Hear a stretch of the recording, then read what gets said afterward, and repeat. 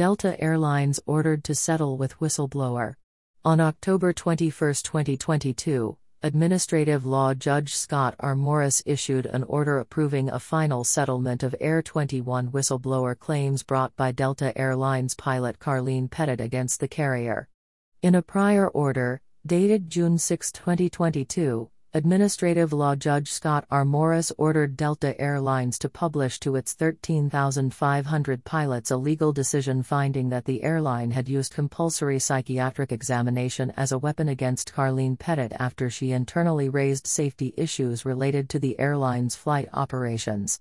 Delta conceded, and the judge found, that the complainant had presented to Delta Senior Vice President of Flight Operations Stephen Dixon and Delta Vice President of Flight Operations Jim Graham a 46-page safety report that set forth in substantial detail her concerns relating a number of safety-related issues, including inadequate flight simulator training, deviation from line check evaluation procedures, pilot fatigue and associated violations of FAA-mandated flight and duty limitations, the inability of senior pilots to hand-fly Delta aircraft, errors in pilot training manuals, falsification of training records, flaws in Delta's upset recovery training.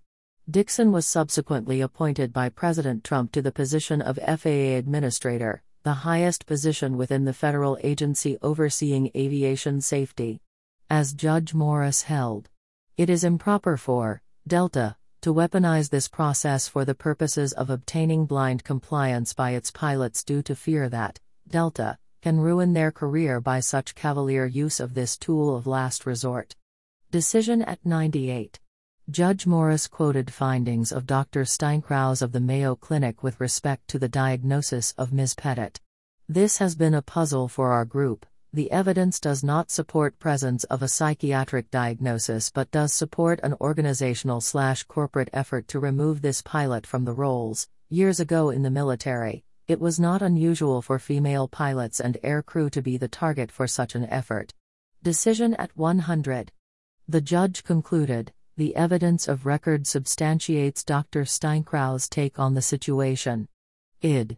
Judge Morris awarded Ms. Pettit back pay, future pay at the highest salary paid to any pilot in her position, compensatory damages, and her attorney's fees and costs.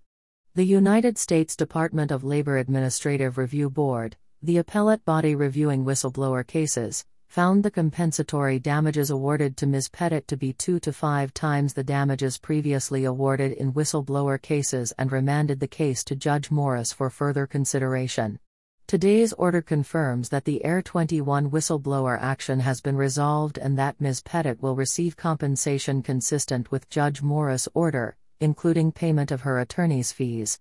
Ms. Pettit's attorney, Lee Seam, commented, "Obviously, you cannot run a safe airline when pilots are terrified that, if they raise FAA compliance issues, they may be subject to Soviet-style psychiatric examination. Hopefully, Delta has learned its lesson. Time will tell." More news about whistleblowing.